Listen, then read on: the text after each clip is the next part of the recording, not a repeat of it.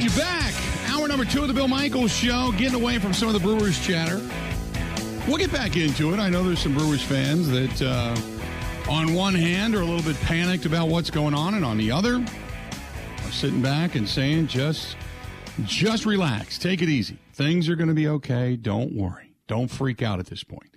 But got to talk a little Packers football, and joining us now over on the hotline, Andy Herman, Pack-A-Day Podcast. You can find his stuff at Andy Herman NFL. Now joining us on the hotline. Andy, how you doing, man? Hey, Bill, doing great. Thanks so much. It's been too long. So, what are you thinking regarding the Packers when it comes to the NFL draft? There's a lot of speculation about what they're going to do early, what's going to be there early for them in the draft. Give me your thoughts. Yeah, I sort of expect Green Bay to be very Green Bay about this, and that's very common, best player available, and I know that's cliche, and I know that's lame, and I know it's probably not what a lot of Packer fans want to hear. I think they would, probably freak out a little bit if they don't hear a wide receiver on day one, which I still think is very, very possible, but I also know this is a franchise that has gone from Ron Wolf to Ted Thompson to Brian Gutekunst, and they have a pretty specific formula on what they look for, what they value. They value premium position players, generally quarterbacks, offensive tackles, defensive linemen, edge rusher, corner early in the draft. They'll go outside of that if they need to, and if it's still the best player. Those are the sort of players they look at, usually younger players with high athleticism. I think that's probably what they're going to do, and they know that they have 5 picks in the top 100. I think if you look at their type for wide receivers, it wouldn't shock me if they felt that their best value for wide receiver in this draft was more near the second round and maybe not so much the first round. So I expect this to be a very Packers draft and to kind of stick to their profile and to take whoever they think is going to be best for their football team, both now and long term. What do you think that, because I get the sense that you got to go up and get one of the top 5, 6 wide receivers. Do you think they make a deal for that, or do you think, because I think if you're going to do that, you jump up with one of your picks in the first round, get that top wide receiver that you know is going to be an impact player, and then let the rest of the board fall to you? Or do you think they're just going to sit back, relax, and do nothing? Nothing would surprise me, and especially because, as much as I just said that they have a formula for everything, Green Bay's had a formula for just about everything for a long time, and we're well past the state of normal for the Packers right now. Obviously going far into the future salary caps to pay players, giving control to a player like Aaron Rodgers to trade for a guy like Randall Cobb. Like, they're just not totally within their normal mindset of how they normally do things. So, moving up in the draft and getting a wide receiver, I still think is within the realm of possibility. I think where I struggle is that, again, and not to nerd out too much here, but what Green Bay really looks for is that they're going to want a receiver that can play the outside. They don't need a slot guy. Randall Cobb's a slot. Amari Rodgers is a slot. Alan Lazard spent 40% of his time in the slot. They don't really need that. They need an outside wide receiver. They generally want players that are younger in age in the draft so that they can really develop them. They usually want guys that are going to be able to block fairly aggressively or at least decently on the outside within this Matt LaFleur system. Like, there's specific traits that they look for. They very much value high-end athleticism. I just go through some of the top receivers in this draft. Yes, a Drake London would potentially make some sense. But Chris Olave, not a blocker, not a yards after catch guy, not usually up to their physical profile, and clearly could be gone by the time that they pick. Jahan Dotson, same thing, not their size profile. There's just so many wide receivers, even if they go up, like Garrett Wilson, same thing, very undersized for what Green Bay normally looks for. I struggle to look at a receiver in this draft, especially early, even with those top 4 or 5 guys, and say, all right, that's an ideal, perfect fit for Green Bay. I think Drake London might be the closest, but even he has a couple things where you look at it and say, all right, maybe there's a reason Green Bay wouldn't go in that direction. There's a lot of edge rushers available, and one of the things that the Packers could use is an edge rusher and or a depth at edge rusher. Is there anybody in particular you're looking at going, this guy might be impactful with the Packers? Yeah, very much so. Probably the player in the first round that maybe seems to fit the most for what Green Bay likes is George Karlaftis out of Purdue. Edge rusher, extremely high athletic profile, had great productivity. We talk about, potentially Aiden Hutchinson going first overall in the draft. Well, both played in the Big Ten. Aiden Hutchinson had a 25.4% pass rush win rate, and George Karlaftis was right there with him. Same exact pass rush win rate. Had great success as a pass rusher. He fits usually their size profile. We know they like a little bit of bigger players. I know a lot of people are saying maybe like he would fit better as like a 4-3 end. Well, a lot of people said the same thing about Rashawn Gary. He just fits exactly what they've sort of looked at that specific position. Size, speed. The only thing that would be a question mark potentially is his arm length, which is shorter than what they normally like. But everything else he hits to a T. We talk about age. He just turned 21 years old. Literally everything you look at except for arm length, he has exactly what they're looking for. If he's there at 22, I would not be surprised at all if that's the pick. Defensive line. Now, it's not a popular pick by many, but I think this team could probably use a little extra depth at the defensive line. Is there anybody there you're looking at saying this guy later in the rounds might not be a bad way to go? Yeah, I think, one of the interesting things about the defensive line is obviously Kenny Clark gives you a lot of versatility, right? I know the top two guys in this draft, Jordan Davis, Devontae Wyatt. Davis probably gone by the time they pick. Devontae Wyatt could be there. But I think the nice thing is Kenny Clark, if you need him to be your more, nose tackle, run stuffing guy, and you want to add a Devontae Wyatt next to him and have him be more the gap penetrating pass rush specialist, you can do that. If you want Kenny Clark to be a little bit more of the pass rusher, he's never going to be that, quick twitch guy that just gets past you like an Aaron Donald, but he can certainly live within that realm as well. If you want to add a Jordan Davis type player next to him, you can do that as well. I think it gives them a lot of versatility. Why it's interesting, he's a little bit overaged for the position, probably would be there. You're going to turn 24 or just turn 24 in March, but extremely capable of penetrating into the backfield, shoot gaps. I mean, every defensive line coach and every defensive coach right now is looking for that type of player.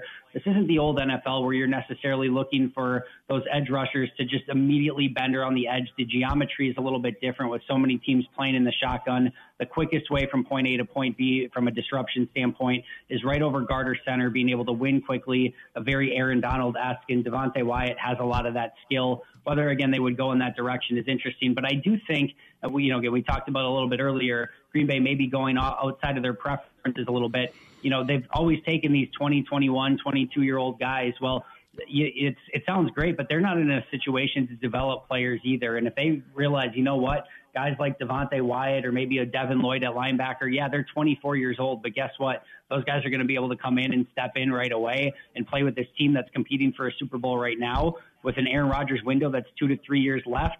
That might seem very attractive to them as well. Do you see, say, one of the offensive linemen, if they fall, you got to get a Trevor Penning out of Northern Iowa. You get a guy like Charles Cross out of Mississippi State. One of those tackles, because they need a tackle. So do you see if one of those tackles fall where it could be kind of a jaw-dropping moment, but they end up going in the way of a tackle versus, say, a wide receiver in the first round? No, I like the way you're thinking, and I think that's very much within the realm of possibility. Again, those are the exact type of players that Green Bay would like to use in the first rounds, is, again, those premium position players. And I think, it's easy to say, they're going to have David Bakhtiari at left tackle, and, they could probably put Yash at right tackle until maybe Elton comes back. And then you could put Elton Jenkins at right tackle and just say, hey, we've got David Bakhtiari and Elton Jenkins for this foreseeable future. Why would you need a first-round offensive tackle? But man, David Bakhtiari coming off an ACL where he's missed over a year. There's got to at least be some level of concern there. Elton Jenkins coming off a torn ACL. Yash was good, but I don't think he was quite as good as what maybe people expect or, are kind of thinking when they think back of his play. Still struggled at times with consistency. And the other thing too is one of the real skills of this offensive line, and one of the great aspects of it since Matt LaFleur came in, has been their versatility. And, they lose a Lucas Patrick, who's had the ability to play center and guard. Elton Jenkins is out for the first part of the season. And even if you put him in at right tackle, you can say that's going to be his spot. You lose all of his versatility there. Billy Turner's gone. He could play everywhere pretty much outside of center. That versatility is gone. So if you get an offensive lineman that you can play at right tackle and then eventually get that versatility back with Elton Jenkins to be able to play wherever is needed, I think that's still a strength within this team. And the more depth that you can have and more talent you can have on this offensive line, the better. And sneakily, offensive line last year was a big step down from what they were in 2020. I still think they can use a lot of additional talent and depth along the line. Talking with Andy Herman of the Pack a Day podcast. You can find him at Andy Herman NFL over on Twitter. Now, word comes out, Aaron Rodgers probably not going to be at the offseason workouts. And I had posted this morning, I said, look, that's fine. I mean, he's earned that right. He's kind of the matrix going to the line of scrimmage. But if you're bringing in 1, 2, or even 3 new wide receivers, this whole thing about trust, about getting on the same page, those workouts are the ones where all of those things, those relationships are established. Is Rodgers right or wrong in doing that? Yeah, I think, probably somewhere in the middle, right? There's always that gray area. Like you said, he certainly earned the right. And, last year it worked out pretty well with him having an MVP season after not attending those. So I certainly understand his prerogative on it. And like you said, he certainly has earned that ability. But, we've also seen, guys like Tom Brady and some of these other quarterbacks who are consistently working with their receivers in the offseason, not just at OTAs and minicamps, but working on the side. And again, maybe that stuff's happening and we just don't know about it. But whether it's there, whether it's mini camps, whether it's OTAs, I do think those are valuable reps. And especially when you talk about a quarterback with Aaron Rodgers, where he has such high demands for his wide receivers. I mean, MBS last year said that there's two offenses in Green Bay. There's Matt LaFleur's offense that you have to learn, and then there's Aaron Rodgers' offense that you have to learn. Multiple wide receivers have talked about in the past where Rodgers will throw out an audible from 7 years ago. Well, Randall Cobb is going to be the only guy left that knows exactly what that means. But just learning the audibles, learning the timing, learning what Aaron Rodgers expects and the demands that he has for his wide receivers, I do think that stuff is important, and I do think some of that potentially gets lost. But I also think Jason Vrabel had a great comment on it today and saying, like, when these new receivers come in, at those rookie minicamps, OTAs, minicamps, like their head is swimming so much from just trying to learn the playbook originally that they have enough to go through just in that capacity before Aaron Rodgers starts throwing stuff at them. So I do think there could potentially be some advantage of, hey, let's just learn the basics first, and then we'll get thrown into the deep end once training camp starts. So going through this draft, I mean, obviously they got numerous picks, and I keep thinking that if they're going to make a trade, they're probably going to make it right before the draft so they kind of know what their board's going to look like, how many picks they're going to have. Do you see them bringing in a veteran wide receiver? I don't know that I necessarily see it happening prior to the draft. I think we've sort of reached the phase now of the offseason where everyone's just kind of sitting tight and seeing what happens in the draft and what players are available. Now, if all of a sudden a player becomes available like a Terry McLaurin or a DK Metcalf, I can guarantee you that the team that's trading one of those players is going to want to have picks from this draft as compensation so that they can start rebuilding in whatever, capacity they want to. So, if all of a sudden that happens, then Green Bay is obviously going to have to get involved in those conversations beforehand. But I just think we've reached the point where if there's going to be trades, I think probably it's going to be, like you said earlier, moving up in the draft. And that could easily happen on draft day, depending on who's still available. And then I think we're going to see another real round of free agency after the draft with guys like Jarvis Landry and Sammy Watkins and Julio Jones and maybe Odell Beckham. And I think you'll see those guys start to get, eaten up pretty quickly right after the draft for teams that didn't get what they were expecting in the draft from a wide receiver standpoint. Again, talking with Andy Herman, Pack-A-Day Podcast at Andy Herman NFL. So draft night, going to be, because we're planning a draft show like everybody is, and I always think to myself that there's not going to be much fireworks. It's going to be same old regarding the Packers, and you're saying pretty much expect very bland, very, very Packer-esque Thursday night on the first round of the draft, and no fireworks, huh? Well, I think maybe that's myself either tempering expectations or just, learning over the years exactly what Green Bay tends to do in these situations. And listen, it's panned out more often than not. But, either way, we're going to get through, again, the first 2 days of this draft, Thursday and Friday, with the likelihood that Green Bay's either selected 5 new players for their roster in the first 100 picks or that they've moved up aggressively and done some crazy stuff, whether that's trading for veterans or moving up in the draft further. So either way, it should be a, sort of Christmas morning sort of feel with unwrapping a lot of presents for Packer fans, regardless of what happens after those first 2 days of the draft.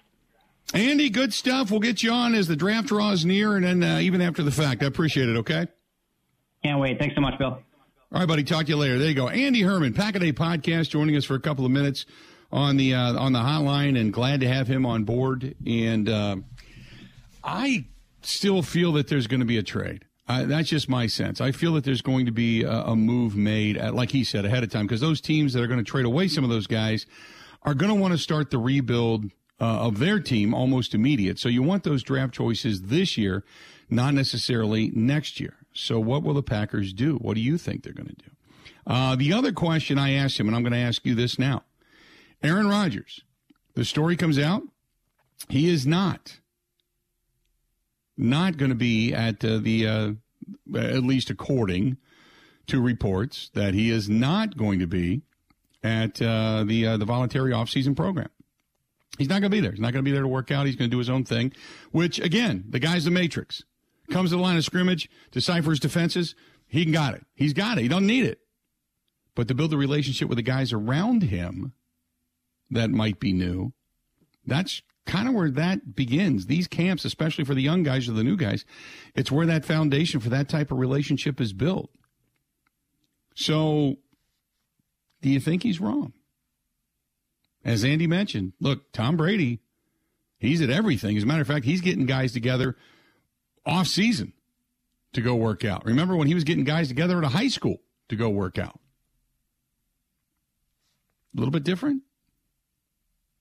877-867-1670, 877-867-1670. Hit us up. Want to know your opinion on all of this, right or wrong. I find it interesting. Stay tuned. More of the Bill Michaels Show next. Ready? This is the Bill Michaels Show on the Wisconsin Sports Zone Radio Network.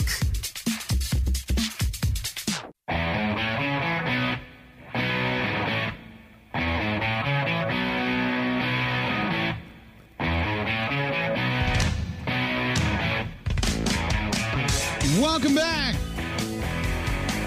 Bill Michaels Show, hour number 3, and we've got all kinds of breaking news earlier today, and we're just kind of bringing you into this in case you did not know. There was at least 10 people shot and several injured in a New York City subway in Brooklyn. It happened about 2 miles away from the Barclays Center. The Nets scheduled to play at home tonight against the Cavaliers. They also found some undetonated devices in the subway system. I don't have a lot of details regarding this, but New York, obviously, kind of locking down, that area kind of locking down right now. But that's a developing story. And now this, as the investigation into the Washington Commanders has hit an all-time low when it comes to what we see behind closed doors, that Daniel Snyder not only underreported ticket revenue per the investigation, but he raised prices and categorized surplus revenue as bogus licensing fees related to concerts, college football games to prevent sharing with other owners. He was lying to owners about his revenue. He was lying to others, his fan base, about the ability to collect and get refunds or get back their licensing fees. He was stealing basically from those season ticket holders that had passed away, and their families were trying to get the money back. He kept that money.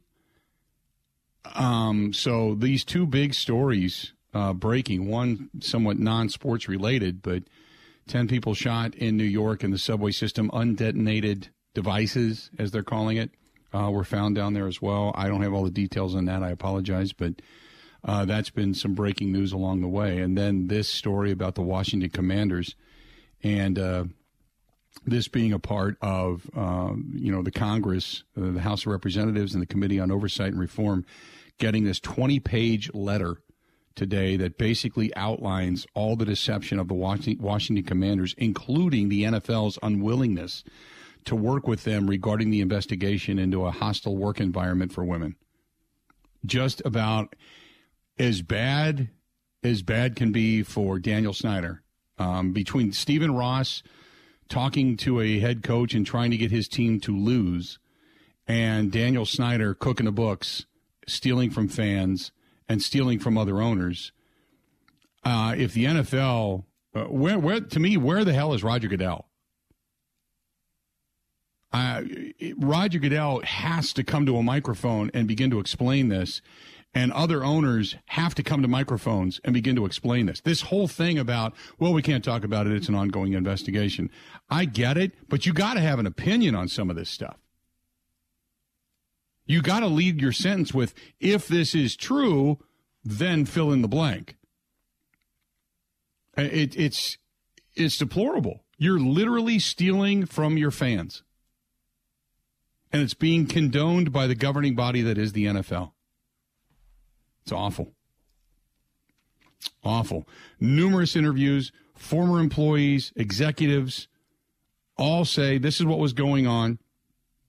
Anybody that was on the inner circle with Daniel Snyder, it was because they were doing yeoman's work when it came to being deceptive and stealing and such.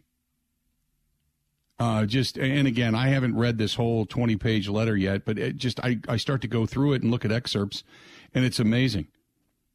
They converted security deposits into non-shareable revenue by lying.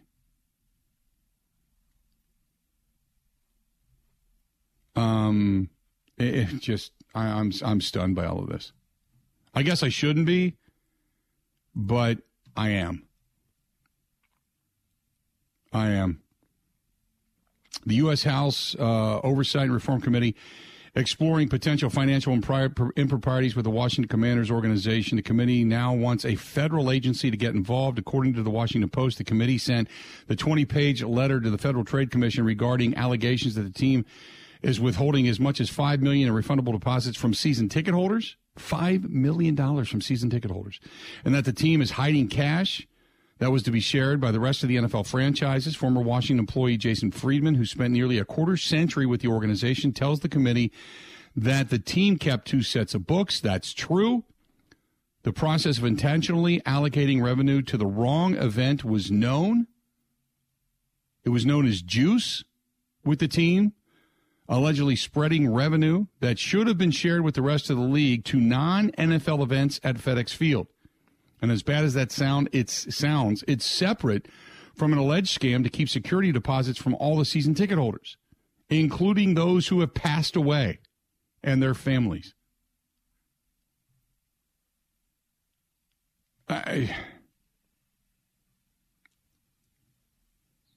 It reminds people right now, as they put it in this story, that the rebate controversy that resulted in a multi-year investigation into the Pilot Flying J truck stop company, which was previously owned and operated by the Browns owner, Jimmy Haslam, who somehow avoided prosecution in that case. If this evidence now is accurate and persuasive, the members of the Commanders organization may have to worry about indictments, including owner Daniel Snyder. Example of how they juice things. They practice allegedly worked. Freeman told the committee that they falsely processed $162,360 in Commanders ticket revenue as arising from the Navy Notre Dame game at FedEx Field. The team's former chief financial officer, Stephen Choi, allegedly directed Friedman to do it this way in May 6th of 2014. So this is 2 sets of books, he said. So in this particular case, there are 2 sets of books that submitted to the NFL. The one they don't look at it includes the $162,000, but then there's another set of books that's kept internally to show Mr. Snyder and Mr. Snyder's, I believe, just Mr. Snyder, actually, they say, and the people on the inner circle, maybe that shows what we actually did, which would include the $162,000 worth of juice, as he puts it.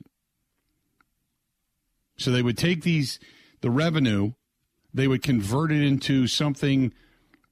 They would take a portion of money and convert it into, say, revenue from the Army Notre Dame game or the Navy Notre Dame game and say, no, that money's from there. That's money that we can keep. You don't get that. And they would do this on the regular.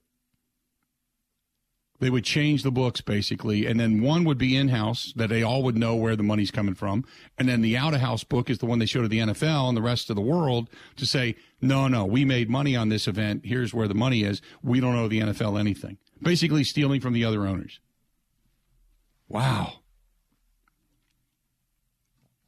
And it just kills me that, season ticket holders pass away, and they refuse to refund the money and the seat licensing money to the families, or make it so difficult they just give up. That's incomprehensible. That's incomprehensible. Dave says nothing on the ESPN site at all. It will be. It will be. You can just Google it, and now you can see it. Pro Football Talk's got a big story on it. It's out there by so many different entities now. The Washington Post has a big story on this. Maybe the ESPN writers are currently working on it, or they're more, because they're based in New York, maybe they're more worried, and rightfully so, about the loss of life and the shooting in the subway system there earlier today. None of those injuries were life-threatening in New York from what I've seen. Just amazing. But it is still appalling that this is the one thing that will anger owners enough to get another owner gone. Nothing else that's ever done. Just if you cook the books and steal from us, then we're going to kill you. Right. Chael says Commanders didn't do jack. It was apparently the Redskins. Still reads like BS, but if guilty, F. Snyder. Tom says, I can't believe that the NFL would condone this. What is wrong with Roger Goodell and the rest of the owners? Why aren't people talking to Mark Murphy about this during his press conferences and asking him about his buddy over there in Washington? Does he still have ties to the Redskins? Mike says, this is disgusting. We know the fans get screwed all the time. Now there's proof of it. I say it's time to put down our money and stop going to these damn games and stop supporting the NFL. Angel says, this is appalling. I'm reading the story now and reading the report of all the documentation. This makes me want to throw up. Thomas writes, Daniel Snyder's always been a scumbag. Now it's proof.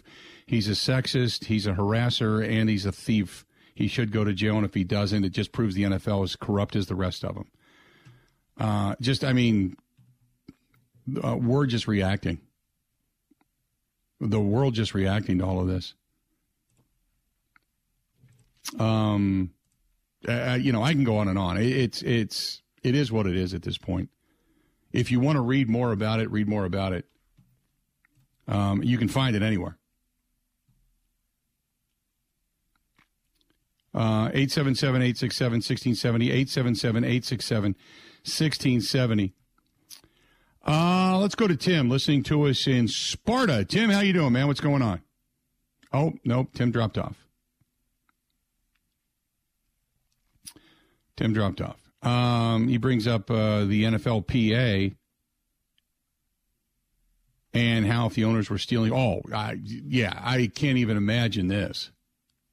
The NFL, because the NFLPA is going to claim that this was in some way, shape, or form money that was withheld via revenue share, so it was underreported, meaning that maybe the NFL is actually making more money than what they're claiming. Therefore, percentages and such that they base some of these salary caps on are being withheld, and therefore the players aren't getting it. You talk about opening an incredible can of worms. That's crazy. That's just, you're right. You're 100% correct. And these are the things that when we get so mad at players for wanting the money and wanting the owners to open the books, and this is the reason you need transparency. And this could be the beginning of the end of the NFL and antitrust. This could be that. This could be where lawmakers just finally say, you know what, enough, you're done.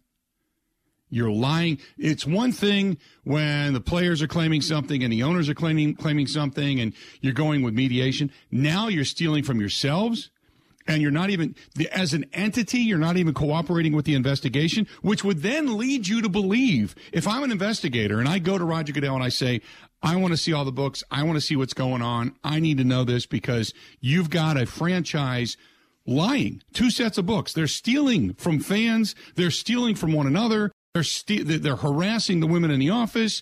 They're cooking the books. This is an illegal franchise, basically. You've got it from the top down, where guys may go to jail, and you're not going to cooperate with the investigation, which now leads me to believe, what do you got to hide? What are you hiding?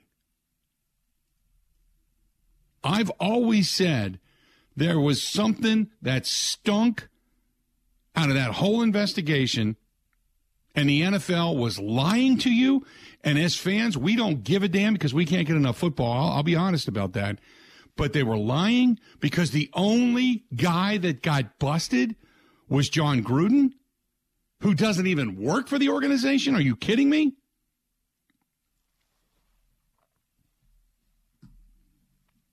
And here's where the level of trust goes, or lack thereof. And Cheddar Balls brings up a good point. Over on the Bud Light live stream, he says lawmakers are going to do something about it.